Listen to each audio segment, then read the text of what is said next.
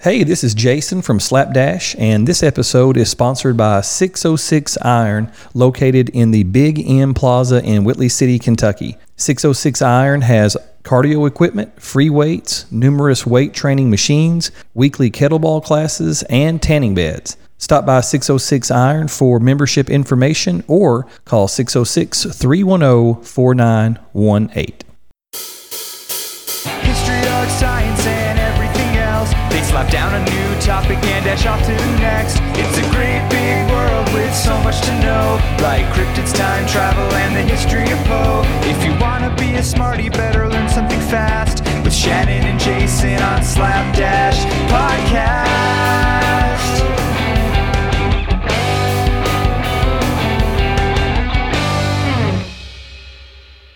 On today's episode, we are going retro as we discuss the top 20 movies of the 80s. Across from me is a man who loves Mr. Miyagi, enjoys riding in DeLoreans, and is a car-carrying member of the Goonies. Shannon, how are you today? I'm doing well, man. I've been back in time. I've waxed on and waxed off, and I've got my credentials here for the Goonies if you want to check that out too. I'll trust you. Okay. All right. That sounds good. So do you like 80s movies? I didn't know how much I liked 80s movies until I went through this list and looked at the voting options. Right. I had a hard time with this one a little bit. Yeah, I really did. We actually had, I think, 22 options. We did. And so we, people still, we asked them to select their top 10. And yeah, I could have easily got maybe 12 or 13 on there. Yeah, I had a little bit of a difficult time. There are a lot of good movies there. I had to try to use my discernment a little bit to decide really, okay, if we're talking top 80s movies, what really is the best? What's the top here? Because I could have picked just about any on that list and said, yeah, I enjoyed that movie. Yeah, because honestly, I think I enjoyed to some degree all those movies. Yeah. I think I had watched at some point all those movies. I didn't really dislike any of them. Yeah. And so I kind of had a difficult time picking just a top 10. The 80s was a big era, man. There was a lot of different genres represented here. Notice that we took movies that were comedies. We have some horror movies on here, science fiction. There's a drama. This is a good selection. I think this accurately represents the 80s. So what we did is obviously we polled the Slapdash listeners and we asked them their opinions. And so what we have here is a list of the top 20 as voted on by Slapdash listeners. Number 20, Friday the 13th. Friday the 13th is one of the most successful horror movies in actually the history of movie franchises. The series, of course, revolves around a crazed machete-wielding murderer named Jason Voorhees and the countless people he kills at Camp Crystal Lake. However, the original movie, which debuted in 1980, focuses on Jason's mother, Mrs. Voorhees. Good old Mrs. Voorhees, right? When you say it like that, she sounds kind of tame. Not too bad. Yeah. Well, Mrs. Voorhees, she loses her mind, and she kills all the camp counselors as revenge for her son dying due to negligence of past counselors. Shame on them. Not even those counselors. Yeah, it was right. Yeah. It's just like, just others. Yeah, I didn't even know your son, right? She hates counselors and everyone who looks like counselors. just in general, right?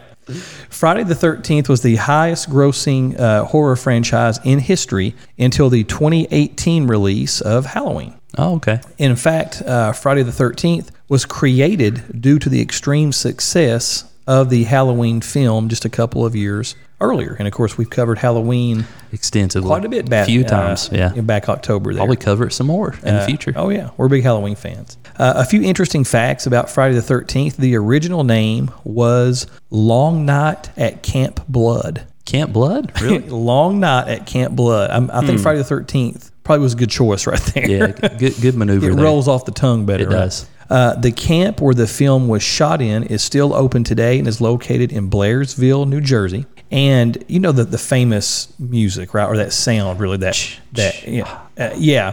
So apparently, when you're actually looking at it, the person who actually scored the music for the movie, that there was he wanted something, right? He wanted something catchy, something memorable. And so there is a particular scene in the movie where Mrs. Voorhees is talking about what her son told her. Right? Okay, yeah. And so Mrs. Voorhees says that her son says, "Kill her, mommy." Okay, that's terrifying in its own right there. That's awful. So so he said that he really wanted to work with something with those words, and so that mom. That kill mama. Yeah, that's where that come from. So actually on paper, it's actually spelled like KI, dash KI dash KI dash MA dash MA dash M, and it's that sound. It's that mom, and it comes from kill her mom. Oh my gosh. Just hearing that in my headset as you say that is terrifying. I'm glad that we're recording this in daylight, right? Yeah. And then finally, something that I thought was sort of funny about this one is that Jason, that name almost did not get used. It originally the name was Josh.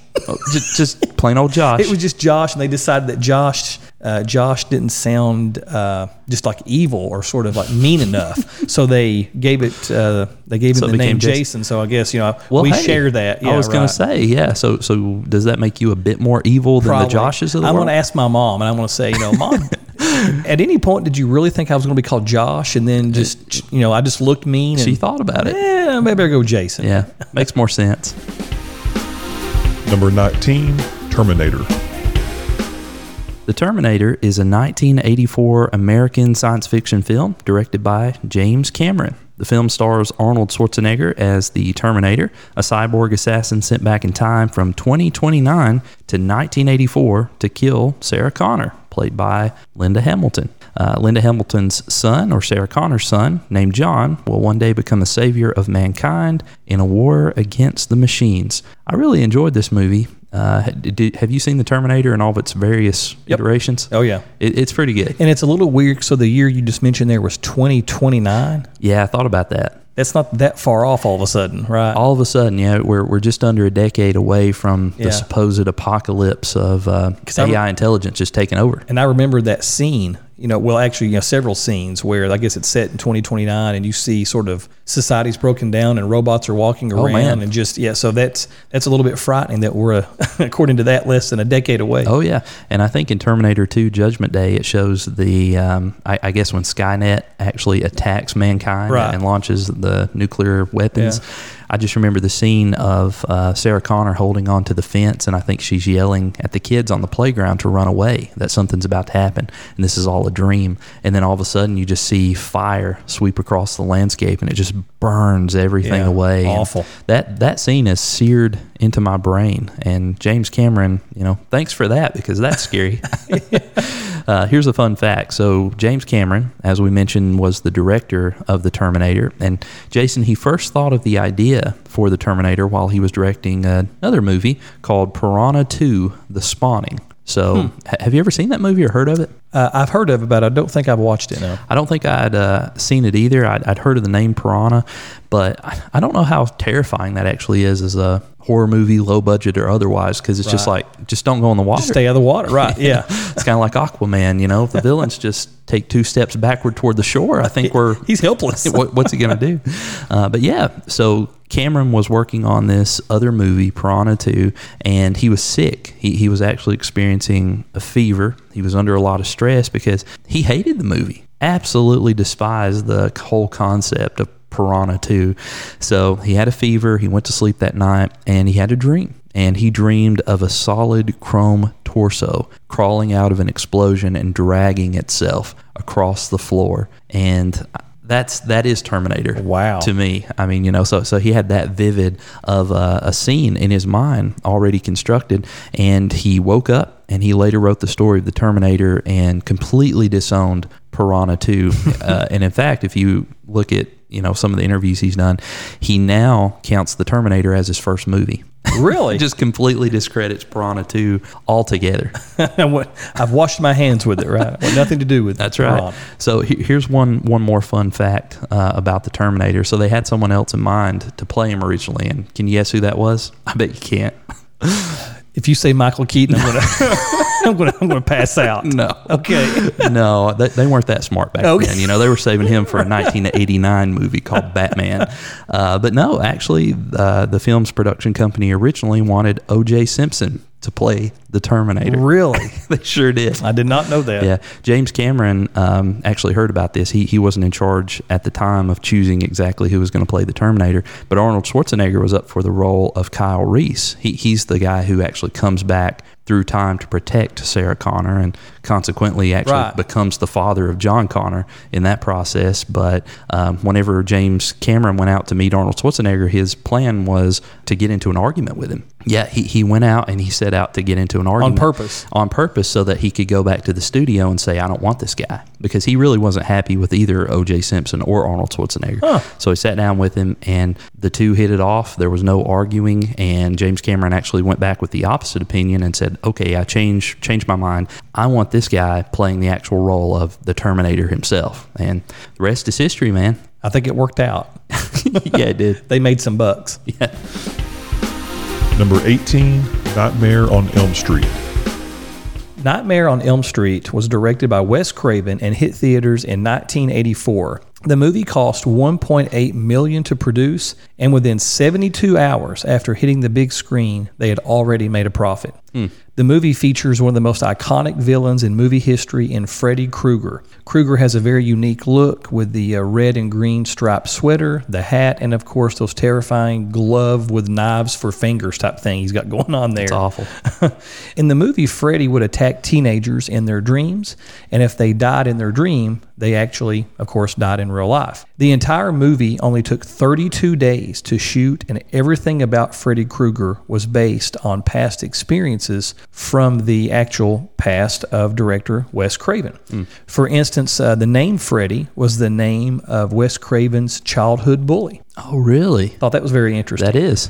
The hat that Freddy wears had its origin from a drunk guy in Craven's neighborhood that always sort of scared him to death, just walking in the streets, and he would see. He just had this hat on? Yeah, and that hat just sort of, stood out to Craven all these years later. As for Freddy's sweater, those colors were found to be emotionally unsettling in an article that Wes Craven was reading right before the production of the movie. So like psychologically produces some sort of unsettling fear, disturbance sort of thing in the mind. Those colors don't really go together like horizontally. What are they? It's not red and green. Did you say it was red and brown, or what are the actual colors? Or maybe it is red and green. I think it's a shade of green. It says red and green, a weird shade of green. I always wondered about Christmas, man. Red and green. I don't know. How's that work? I don't know. I thought the same thing. And see, I'm actually like sort of partially colorblind, honestly. And so I have problems like with greens and browns and like navy blues and blacks and certain shades. Sure. So when I read that, I thought, well, maybe... I guess so. Maybe I wasn't sure about that.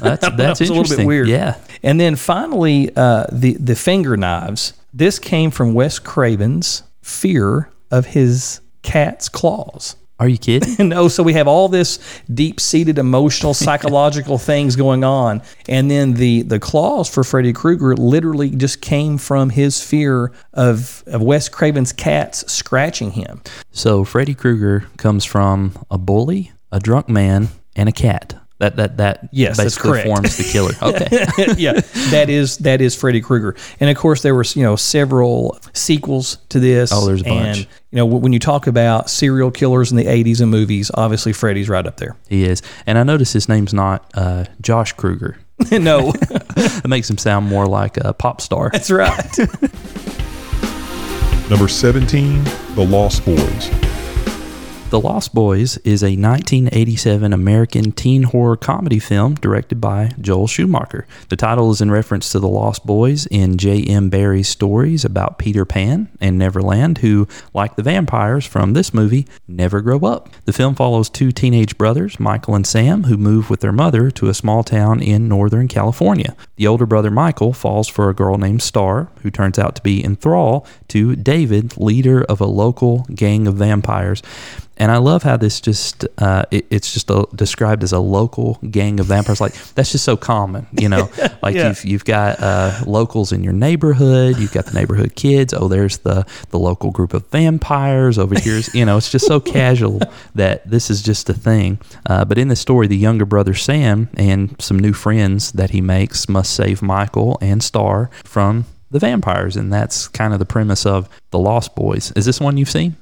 15, 20 times. Are you a fan? I am a fan. This movie actually creeped me out a little bit. I mean, because somehow or another it made vampires kind of real. It sort of demystified the Count Dracula, Right. In the castle, that these guys you almost sort of felt sorry for, even though they were doing what they were doing. They just kind of seemed like that they belong like on the island of, misfit toys or something. You know what I mean? Yeah. They just simply didn't fit in. Yeah. And there's something about that made that movie stick out to me. I don't know, but I was a big fan of this movie. They didn't seem like monsters. I think for the first time, they could just be the person next door. Right, And yeah. I think that added another level of scariness to them because you didn't know who the vampires were. Whereas in movies past, except maybe Dracula, the vampires were always predicted as these monsters, and you could tell right away just from their faces, oh, we don't want to go near those folks. Right. But these were just teenagers, man, and you could Yeah. just look at them, and they could be the person next door, the kid at your high school, and you would have no idea that they're living off of of blood and whatever else is going on there. But The Lost Boys has often been cited as an inspiration for Joss Whedon's Buffy the Vampire Slayer, which I really enjoyed growing up. That was a really good show and a really good movie as well. So if you enjoyed Buffy the Vampire Slayer, which included young guys who kind of look like Billy Idol and also Kiefer Sutherland in black coats, you can thank The Lost Boys. White Wedding. Number 16, Rambo, First Blood. The movie First Blood debuted in 1982, but honestly, everyone calls all these movies simply Rambo. It's just Rambo. Right, yeah. Yeah. I wasn't even aware it was called First Blood. I thought it was Rambo First Blood. Rambo 1, Rambo 2. Yeah. That's it. It should be, because that's what everyone's going to call them. Oh, yeah. The movie's main character, John Rambo, as played by Sylvester Stallone, and he is a Vietnam veteran who basically is on the run from a local sheriff and his deputies in the forests of Washington State. Rambo feels that the police did not treat him properly, and what ensues is a big hide-and-seek game. Rambo is easily one of the most iconic 80s movies characters. The film cost $15 million to produce, but cleared $125 million. And this is very interesting, Shannon. Listen to the actors that turned down the part of Rambo. Oh, man. Ready for this list? I don't know if my heart can handle it. Go ahead. Who missed out? Steve McQueen. Okay. Now, all these folks turned it down. Yeah, they didn't do it. They did not do it. Okay. Steve McQueen, Clint Eastwood, Really? Al Pacino, Robert De Niro, John Travolta, and Dustin Hoffman. Really? All of them turned it down? All of them turned it down. Apparently, this movie took years to create for various reasons, but one of the main reasons, the difficulties, was identifying who was going to play Who was going to do it. Yeah, who was going to play John Rambo. And so the directors finally settled on Sylvester Stallone, coming off of his success in Rocky. Okay, yeah. But he was not their first, second, third, fourth, or fifth choice. But as fate would have it, he was the correct choice, right? He was the best choice, although I would love to have seen John Travolta out there being John Rambo and just summer loving, coming off of his Grease success. He's up like in a tree stand with that paint all over him. Oh, man, that would have been great. Number 15, Coming to America. Coming to America is a 1988 American romantic comedy film directed by John Landis and based on a story created by Eddie Murphy, who also starred in the lead role. And I don't think Eddie Murphy can make a bad movie. Everything he's ever made it's hilarious. Just great. It's great. It's memorable. But in this film, Eddie Murphy plays Akeem Joffer, the crown prince of the fictional African nation of Zamunda, who travels to the United States in hope of finding a woman he can marry. And it starts out that he's engaged to be married. It's sort of an arranged marriage that his mom and dad have set up for him. And I remember one scene where he kind of calls her to the side. He just calls the wedding to a halt. He says, "Come over here for a second." And he said, "We'll be back." And, meanwhile, they're looking at all these people who have gathered at the wedding, and they go off into the side room. And he says, "Okay, what's your favorite color?" And she's like, "Whatever your favorite color is." I know exactly what you're talking about. And he's like, "Yeah, but what is your favorite color?" And she just repeats, whatever your favorite color is. And he says, "Stand on one foot, jump up and down, bark like a dog." And that's what she does all that. So he decides, I'm just going to choose a random place on the planet and go there and try to find my bride. So Right. he goes to a globe, he spins it around, he puts his finger on it, and he says, "Oh, Queens. There must be Queens, New York. Queens, New York. That's awesome. Surely I can find a queen in Queens, New York. So that's where he goes. And the rest is just one of the most memorable comedic adventures in the history of cinema. This I is love awesome that movie. Yeah. Here's a cool fact. So James Earl Jones and Madge Sinclair play the mom and dad of Akeem. So cool parallel is that they also voice Mufasa and Sarabi in The Lion King. Both of them? They sure do, which I knew James Earl Jones Yeah, I knew that. was Yeah. Mufasa and also the dad of Akeem, but I didn't realize that the wife, Madge Sinclair, played both roles as well. So that's kind of cool. That's really cool. Yeah. So my favorite scene in this entire movie, they're at a sporting event, and Akeem at this point is portraying almost like a janitor, or I guess like a fry cook / janitor Right, at a place called McDowell's. McDowell's. Yep. I know exactly what you're talking about. So they're at a sporting event. He goes into the restroom, and whenever he's coming out, there's someone who recognizes him. Oh, this guy's the Prince of Zamunda. So he falls on his face and starts bowing, and he's just like, "Oh, my king, my prince, my prince." Meanwhile, the people who don't know he's the prince who he's there with come by and they look at him, like, what in the world is going on here? And then Akeem gets up and he tells the guy to go on his way, and they said, "Akeem, who was that?" And he just looks at him. He says, "Oh, just a man I met in the restroom." It's great. I know it. I love that part, man. I mean, I even love the whole McDowell's thing. Yeah. When the guys, he goes, they have the golden arches. We have the golden arcs. We have the golden arch. And he acts like it's so different, right? Yeah. Yeah. Number 14, Gremlins. Gremlins debuted in 1984 and tells the story of a cute little creature that is called a mogwai. And in the movie, a father purchases the strange and adorable little creature for his son as a Christmas present. The young man names him Gizmo, and all is well at first, Shannon. It goes well. Yeah, you've seen this movie, As long as things are dry. Okay. So there's some rules, right? That was the very next thing I was going to say. So there's basically 3 rules. They don't like light, especially sunlight. So don't take the mogwai out in sunlight; it'll kill him. Right. There's also no water. Yeah. And then there's also the big one, never, ever feed them after midnight. That's so right. As soon as you know these rules, right, in the movie, within 15 minutes they're going to be broken. And then we don't know what's going to happen at first. Because the movie has to happen. But the movie has to Otherwise, happen. we just got a kid and his cute pet. Who follows the rules, right?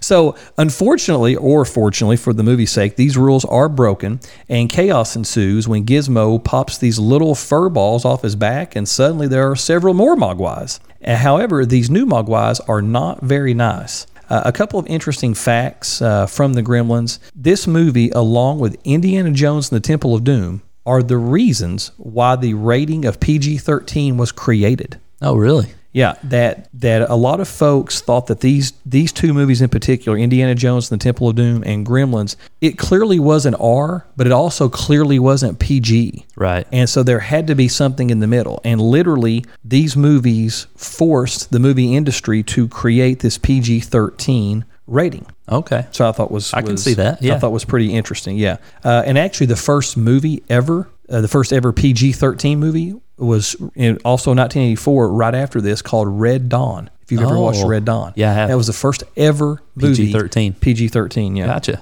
Another interesting fact is that during the early 80s, obviously, CGI did not exist, so all the shots were done with animatronic puppets. Mm-hmm. So each day after shooting, security checked the trunks of every car leaving the set to ensure that no one was stealing any of the puppets because they were extremely expensive. Oh, okay. And they checked even the actors. Just their trunks. Just their trunks in the back of the car. I guess by the off chance that they would steal a puppet. But apparently they were extremely, extremely expensive. So what about the guy that throws Gizmo in the glove box, though? They checking glove boxes, too?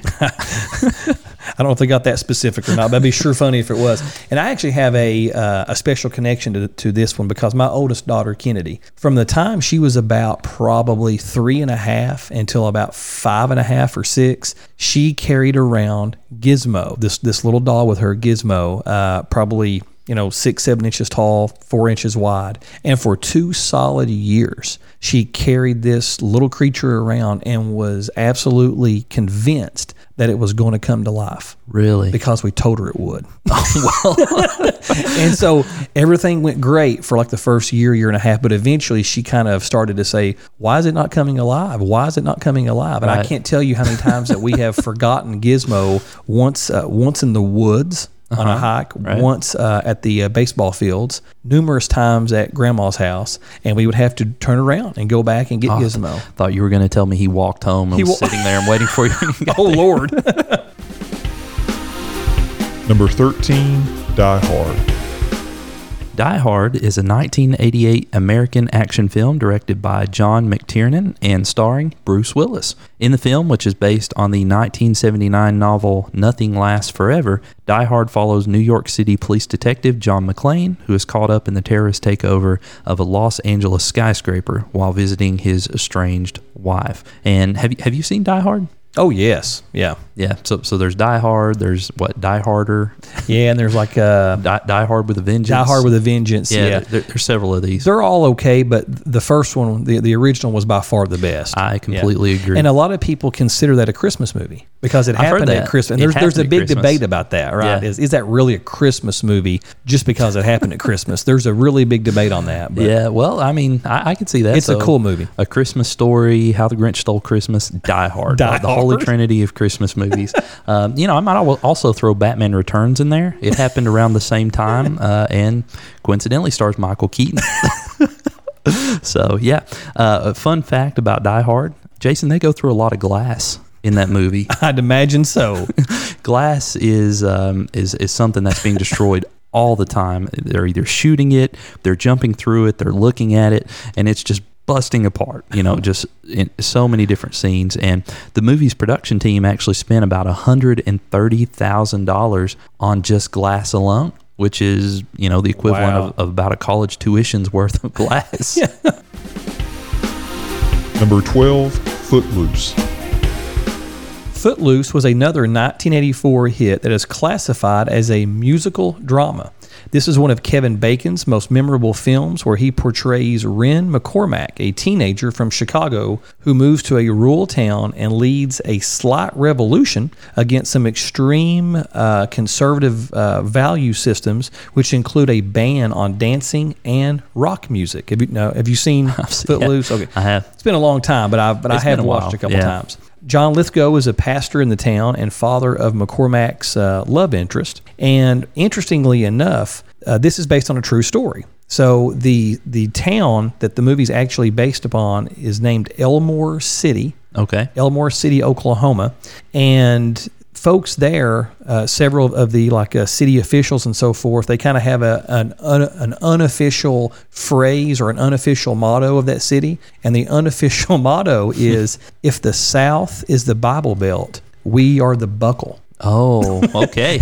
And that's kind of where straightforward. That's kind of where they stand on that. Yeah. And Kevin Bacon obviously would go on to be star in all kinds of movies. But one thing that really haunts him to this day about this movie is that he had 4 stunt men to fill in for him. He had two stunt men, but he had 2 stunt dancers. I was going to say, what kind of stunts is he doing? Yeah. So some of the dancing that you're actually seeing that movie, some of it is Kevin Bacon, but some of it is not. Okay. Yeah. So that kind of haunts him a little bit. For whatever reason, when he is interviewed about that, he always brings that up, that he hated that had to occur. I guess it was a pride thing. But is he a dancer though?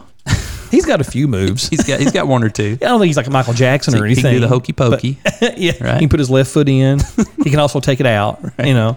Maybe the sprinkler, something like that. Something. Yeah. Well, that makes sense. But Footloose, obviously, when you're talking about 80s movies, that's kind of a quintessential. Yeah, gotta have it. I mean, kind of big hair and Walkman and that music. You gotta cut loose. Yeah. Footloose. Was that for that song, for that movie? I think so. Yeah. Okay. Yeah. Cool. Number 11, E.T. E.T. the Extraterrestrial is a 1982 American science fiction film directed by Steven Spielberg. It tells the story of Elliot, a boy who befriends an extraterrestrial dubbed E.T., who is stranded on Earth. And Jason, the concept for E.T. is based on an imaginary friend Spielberg created after his parents' divorce in 1960. There's always a backstory. Got him through some tough times. Yeah. Seems like none of these creators are just, coming up with stuff off the cuff. It's like, when I was 4 years old, I was locked in a closet and I had this vision. And I mean, it's just wild. The Mouse King came, or whatever it is. So E.T. is widely acclaimed by critics. Everybody loves it. It's considered to be actually one of the greatest films of all time. And in 1994, it was selected for preservation in the U.S. National Film Registry for being culturally, historically, or aesthetically significant. It's a big deal. Yeah. So fun fact about E.T. E.T. was a puppet and not an actual alien. Did you know that? That's sad, because I loved E.T. and that movie actually made me eat Reese's Pieces. Like, I don't know instead of M&Ms. Instead of M&Ms, yeah. Because if E.T. did it, I have to do it. It's good enough for you. Yeah, and right? I also wanted a milk crate on my bicycle, just for really no reason, but just after that. That's right. Yeah. So since E.T. was a puppet and not an actual alien actor, they had to accommodate all the wires and mechanics of the animatronic.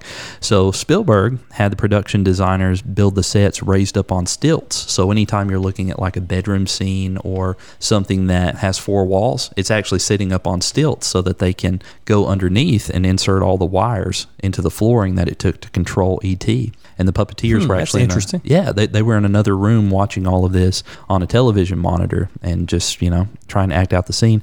And Spielberg encouraged all of the actors to treat E.T. as if it was an actual actor. Like this is someone in the scene. You respond to it as if it's someone in the scene. Like you said, there's no CGI because, right. In today's world, there's CGI everywhere. So you typically have an actual actor there and they sort of digitally, swap that out for right. the CGI model.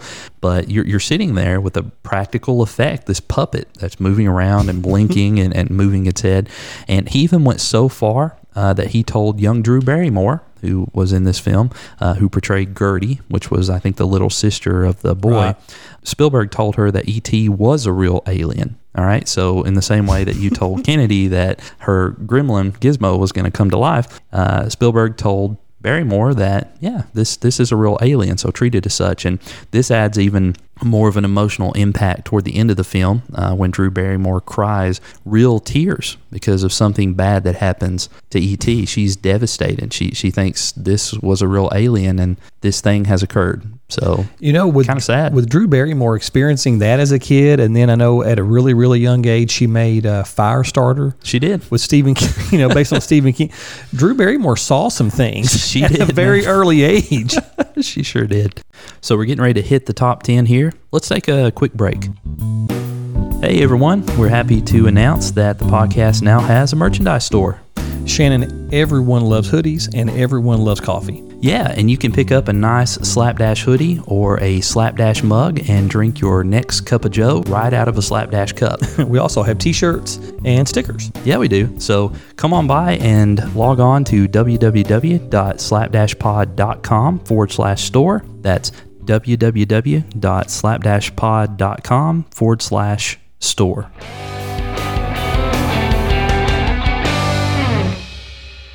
So we are back and we are ready to review the top 10 movies of the 80s. Shannon, are you ready? Let's do it. Number 10, Top Gun.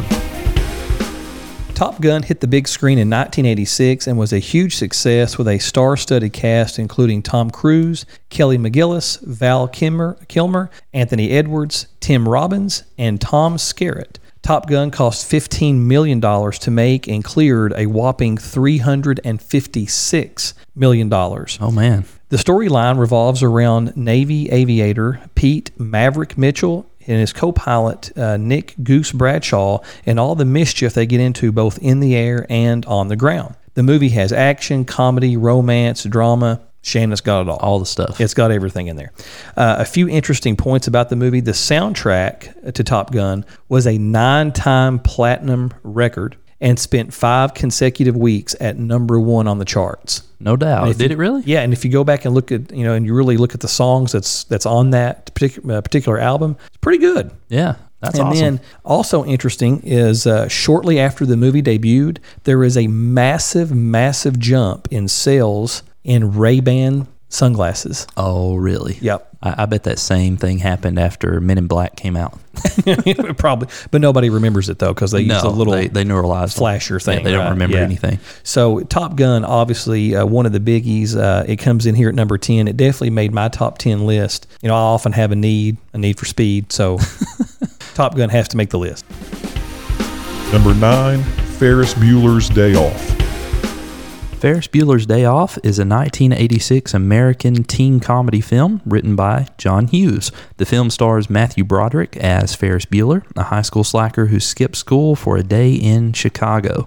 Throughout the entire film, Ferris breaks the fourth wall to talk about his friends and give the audience advice on various subjects. And you might remember Jason Saved by the Bell did this a lot later on. And I don't know if they took this from Ferris Bueller, but I just remember Zach Morris saying, "Time out," and everybody around him would pause, and then he'd step up to the camera and say, "Oh, Slater's about to be in big trouble here." Right. Whatever, Oh, yeah. You know. I kind of forgotten about that, but no, that's exactly right. Yeah. Yeah, they also did that more recently in Marvel's Deadpool. He often breaks the fourth wall and talks to the camera and does various things like that. So kind of cool.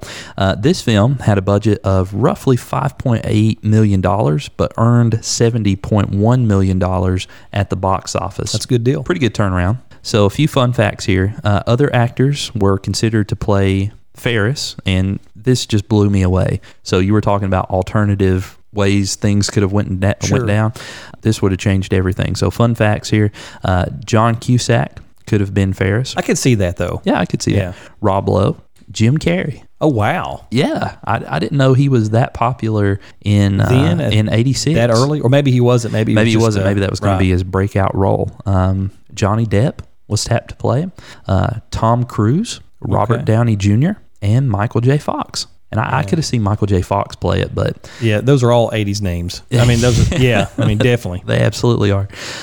What's funny about that, though, whenever I look at that list, I don't think of those actors necessarily as being the same age, even though they probably are, because Michael J. Fox, to me, is always going to be Marty McFly from Back to the Future, and he's, 16 years old? Right. Forever. Robert Downey Jr. is Iron Man, and he's 40-something, so... Forever. That's just how it is. But the writer of the film, John Hughes, also wrote several other movies, some of which appear on this list, including The Breakfast Club, National Lampoon's Vacation, 16 Candles, Uncle Buck, Dennis the Menace, Beethoven, Baby's Day Out, and Home Alone, to name only a few. Yeah, he was Mr. 80s. This guy did it all. Right. Number 8, The Goonies. The Goonies came out in 1985 with Steven Spielberg as the executive producer. The Goonies tells the tale of a group of kids who set out on a treasure hunt as a means to save their homes from foreclosure. While pursuing the treasure, the kids are chased by a criminal family and eventually become friends with a very interesting character named Sloth. Yeah, they do. And that also made me want to eat Baby Ruth candy bars. So if you've never watched The Goonies, go watch The Goonies. The Goonies now have, basically it has a cult following, but it also made a considerable profit, earning about 6 times what it actually cost to produce. And a few interesting points about this movie is that there's a particular scene, late in the movie where the kids sort of bust into this cave, right? And then they see the ship there, right? They've been looking for this ship sort of the whole movie, and they see it. And the director did not want the kids to see that ship until they really saw the ship. And so the reaction on their faces is literally genuine. Okay. So the first time that they actually saw that, they were in awe. You as the viewer also saw it for the first time. Yeah. And you were sort of having this joint reaction to that because he wanted the kids to have a really genuine, excitement about them. And so that's awesome. I thought that was pretty cool. Yeah. And then another interesting point is that Jeff Cohen, who played Chuck, if you remember, one of the little kids from the movie, that he was so concerned that he was going to lose his part, even as a young child, that he refused to not show up at work, even though he was extremely contagious with chickenpox. Are you kidding? And he showed up on set and went ahead and went about his business. Did they let him act? With the full-blown chickenpox, yeah. And because he was so scared that if he had to sit out a week or so, that they would just give that part to someone else. All of a sudden it'd be somebody else. Right. And so kudos to Jeff Cohen for pushing through, even in the chickenpox. He pulled it off, man. At an early age. Yeah, salute. So do you like the Goonies? Yes, I do. It's been a long time since I've seen the movie, but yeah, it's one of those iconic 80s films. Like you said, if you haven't seen it, you have to see it. Yeah. It's just, It's at least watch it once. It's definitely top 10 of the 80s. Definitely. Number 7, Ghostbusters. Ghostbusters is a 1984 American supernatural comedy film written by Dan Aykroyd and Harold Ramey. It stars Bill Murray as Peter Venkman, Harold Ramey as Egon Spengler, and Dan Aykroyd as Ray Stantz. I love this movie. It's just great. Ghostbusters is probably, I think, one of the first 2 movies I ever watched in a theater. Oh, did you really sit in the theater? Yeah. Man, Yeah. that's great. Yeah, I remember that. That's awesome. My uncle and aunt took me. So Ghostbusters follows 3 members of a science team who just lost their funding at a university in New York City. The team decides to become Ghostbusters to earn money because, if you get fired from a college job, you got to do something. So might as well hunt ghosts. Bust ghost, right? Yeah. So while they're doing that, they discover a gateway to another dimension. And as these things go, the Ghostbusters have to save New York from the supernatural threat, which at one point includes a building-sized smiling marshmallow man called the Stay Puft Marshmallow Man. And I had several toys in the style of the Stay Puft Marshmallow Man when I was a kid. Oh, yeah. He's awesome. I had tons of Ghostbusters, probably outside of G.I. Joe and Star Wars. Honestly, Ghostbusters was probably number 3 for me. I had the pack with the little Yep. gun. I had the rollout trap that you press like a little Thing with your button foot or with your something. foot, and it popped open Yeah. and some lights flashed. Man, I caught all kinds of ghosts around my neighborhood. But until the release of Home Alone, Ghostbusters was the highest grossing comedy of all time, grossing $295.7 million. Also, there were several actors who were considered for the role of Dr. Peter Venkman, which was Bill Murray's character. And man, God bless Bill Murray. He's he really, in a lot of ways, was just one of the perfect fits for that movie. He's done a lot of great work since then. Just perfect. He's just a brilliant comedian. But other actors who were included were actually a couple of people, Chevy Chase and Michael Keaton. Are you serious? I promise. He was almost a Ghostbuster, and man, the world missed out. That's all I can say. They just missed out on it. Michael Keaton, 2020. He could have been Batman, could have been Beetlejuice, and he could have been Peter Venkman in Ghostbusters. So But, talented. He could have done it all. But Eddie Murphy and John Candy also turned down leading roles in the film, so it could have been a lot different. Yeah, I really like John Candy too. He's one we haven't mentioned a whole lot. Yeah. But man, his work's great. He was also sort of Mr. 80s. He was. To a large extent. Yeah. So the final thing I'll share is that the film was originally written for Dan Aykroyd and John Belushi. If you remember the Blues Brothers. Yeah. So the team were going to travel through time and they were going to fight various supernatural threats, including ghosts and demons. That's what Ghostbusters was going to be about. But John Belushi passed away before filming started. Oh, wow. I had no idea that. Yeah, and in tribute to Belushi, do you remember the green ghost called Slimer? That's in the movie? Yeah. So in tribute to Belushi, Dan Aykroyd referred to Slimer as the ghost of John Belushi. So Really? I'll never watch that movie again the same without thinking about that. John Belushi. Yeah, sure enough. Number 6, National Lampoon's Vacation. National Lampoon's Vacation is a comedy that debuted in 1983 and focuses on Clark Griswold, played by Chevy Chase, who takes his family on a cross-country vacation to Wally World, which is supposed to be a super big-time, fun-time amusement park. And, of course, like you'd expect, all the craziness just breaks loose, right? Nothing happens the way Nothing. it should. No, everything goes awry. And, sadly, but also hysterically, at the end, they finally arrive. So the father and the husband has, he finally has triumphed, right? So they He did pull it. into the parking lot. They arrive, Yeah. and it's a happy ending, right? No. So they pull into Wally World and it's closed. No. And today when I think about that, obviously you have cell phones and you would just check to make sure on stuff like that. But I mean, you could theoretically see where that could possibly happen, back in the early 80s. Oh, absolutely Where you it just could. assume it's open, right? Yeah. So they pull in, and of course, speaking of John Candy, he comes out and he's like, hey guys, Wally World's closed. Oh, he's a character now. Oh, yeah. Chevy Chase's character basically does not take no for an answer. Oh, they're going to Wally World. So we're going to Wally World one way or another. and he basically takes him hostage. And they go into the amusement park, and they begin to ride the rides. And of course, ultimately, the owners show up and the police, and they decide not to press charges. And then, of course, there were I think at least two sequels off of this movie. Obviously, there was the Christmas Vacation, which I would argue is just as good, if not better. Yeah. So that's, obviously National Lampoon's Vacation. When you think comedies, that's obviously a big one for the 80s.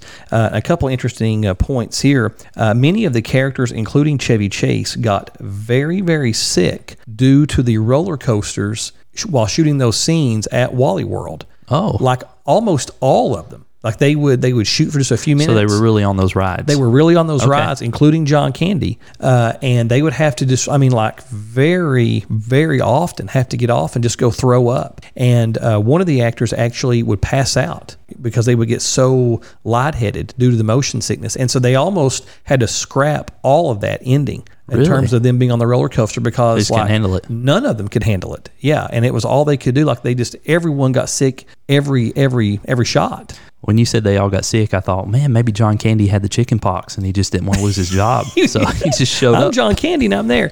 But to let you know how big of a star John Candy was during the early 80s here, Candy played a very minor role in that movie, right? He did. At the very end. But for his role, he was paid $1 million.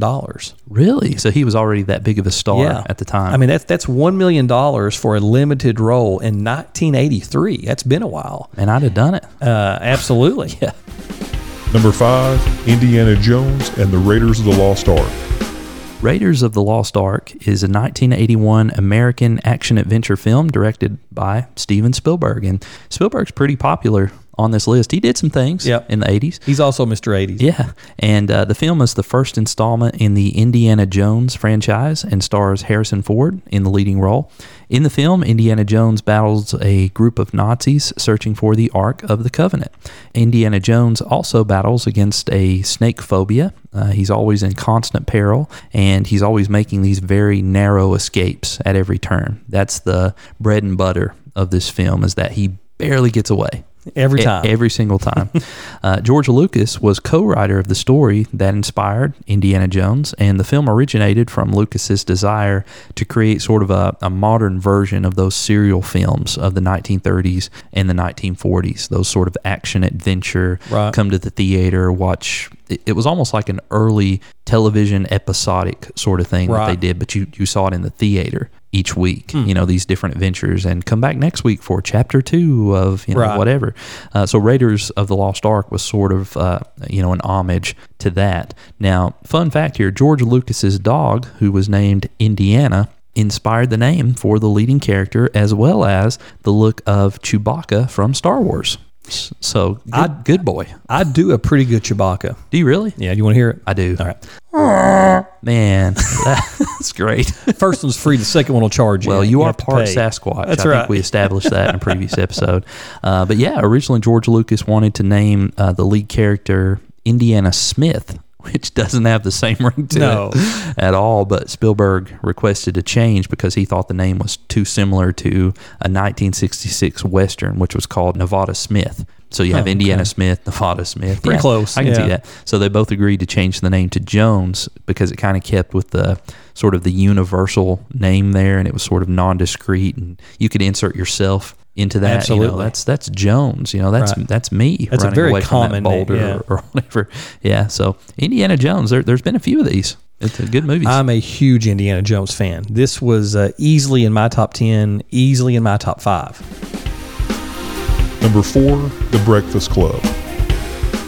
The Breakfast Club is a 1985 coming-of-age drama that focuses on several high school students from different social cliques, all having to serve detention on a Saturday. The movie is one of the best works of legendary director John Hughes, who we've mentioned already here a couple times. He's great. The movie had a budget of $1 million, but made $51 million at the box office. Wow. So they raked it in, huh? $50 million. The Breakfast Club starred several up-and-coming actors and actresses, including Emilio Estevez, Anthony Michael Hall, Judd Nelson, Molly Ringwald, and Ali Sheedy. And a couple of interesting points here.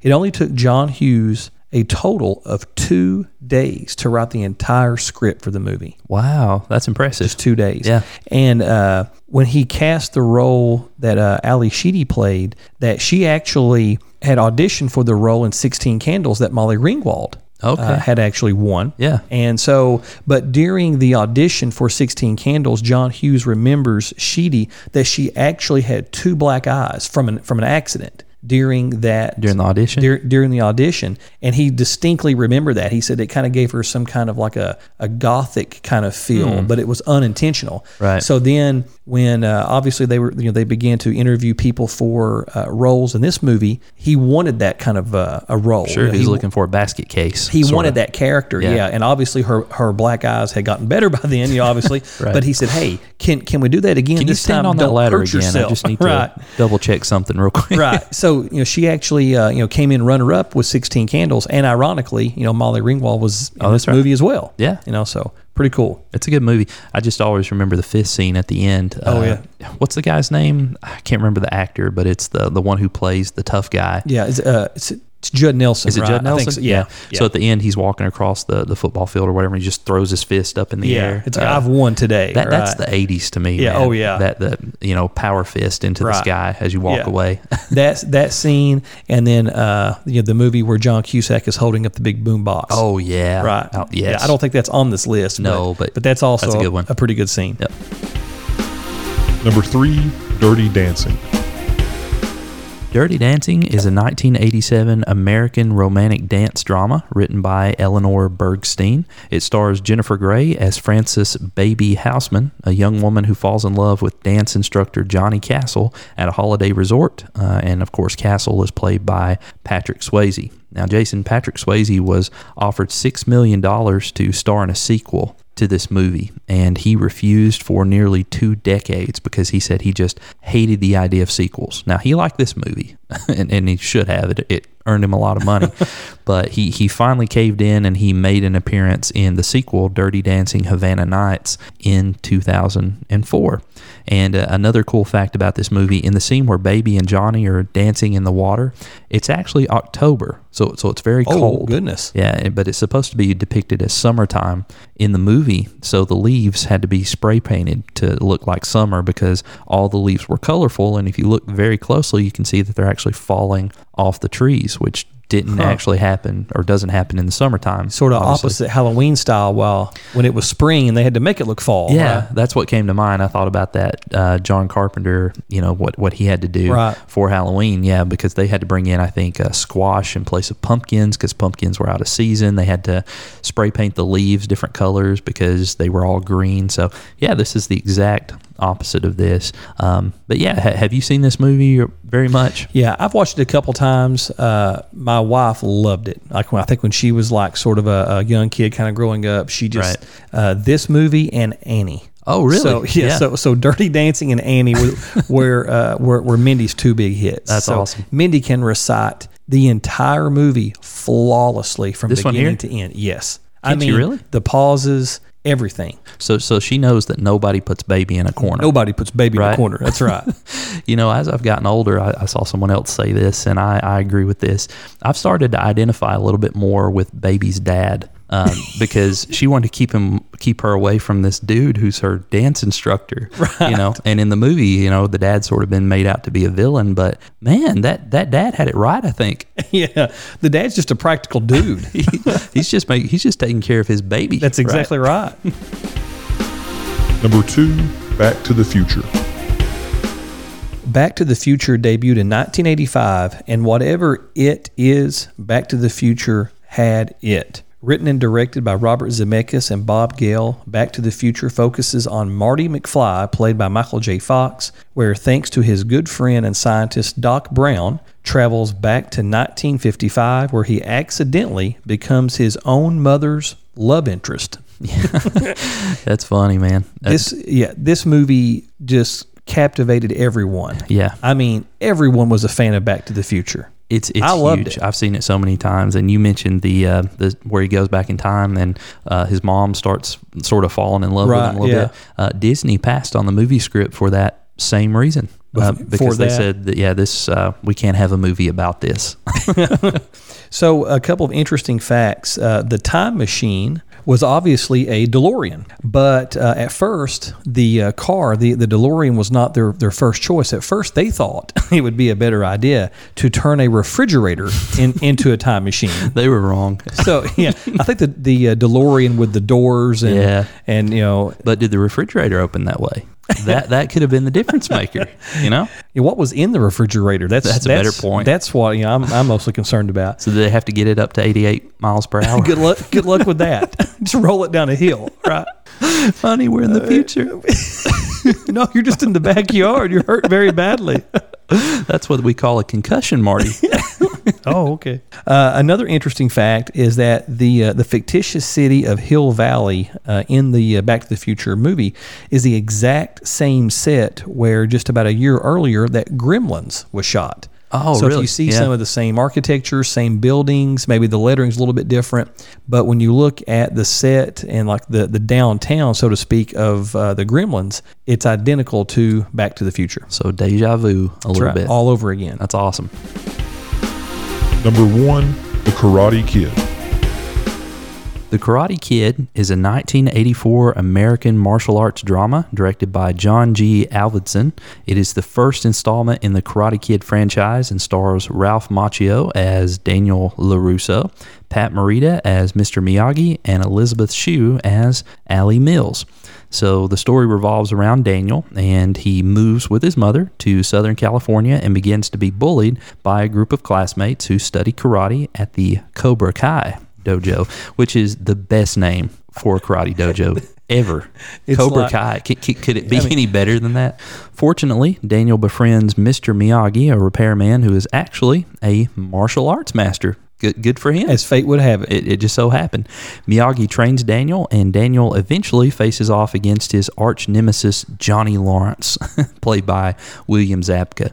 So a few facts about the movie. You might remember one of the most famous scenes. It happens right at the end. Daniel delivers a crane kick to the chin of Johnny Lawrence. Do you remember this? Absolutely, yeah. He puts his arms up, he assumes the position, and it just knocks Lawrence down, and he wins the tournament. And he's hopping on 1 foot, right, because he has the bad leg, I think. Oh, that's right. He's like, sweep the knee. Yeah. They take him out. But according to karate tournament experts, Daniel should have actually been disqualified for using that kick because competition rules prohibit participants from striking their opponent using full force. And this knocked Johnny flat on his back. Like he was out cold. And that's why those experts don't make movies. That's true. Right? Let's consult the experts. They said we can't do this kick. Never mind.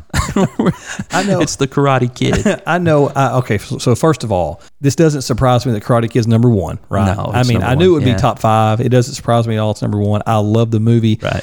There were a few very brief periods in my life where I went through during the 80s where I thought I was the Karate Kid. That was one. Oh, yeah. I thought I was Rambo on another one.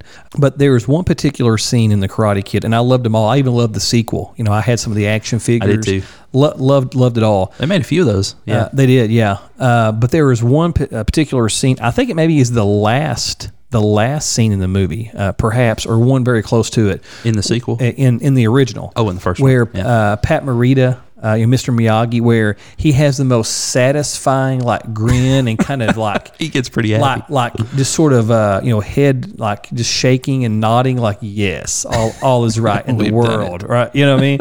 He reminds me of a Happy Days character. Yeah, he was actually in Happy Days, of course. I absolutely loved that part of the movie. It's like all is right in the world, and Mr. Miyagi knew the ending. If you can make him smile, then man, you've just won a contest. It's fantastic. I'm not too surprised that Karate Kid is where it's at. I think everyone, when looking at this list, would have chosen Karate Kid in their top 10. And as long as that's true, you have a really good chance of winning it all. And this is just one of those movies where, that's going to happen. Now, the Karate Kid has returned to the screen in recent years with YouTube's Cobra Kai series. Have you seen any of this? I have not seen that, no. It's great. You should see it. It brings back the original cast, and it has a twist, though. It follows Johnny Lawrence 34 years after the events of the Karate Kid. He's kind of a down-on-his-luck repairman So everything sort of shifts around. Daniel is now the owner of a car lot, because I know cars were a big deal in the first movie. I think Mr. Miyagi gifts Daniel a car. So he's the owner of a car lot. He's very wealthy. And Johnny Lawrence is not. It's like he lost his high school karate tournament and his life just went straight down. Spiraled out of control. Huh? Yeah, so he assumes, eventually he assumes leadership over the Cobra Kai dojo, and he reopens it up and starts training a new generation.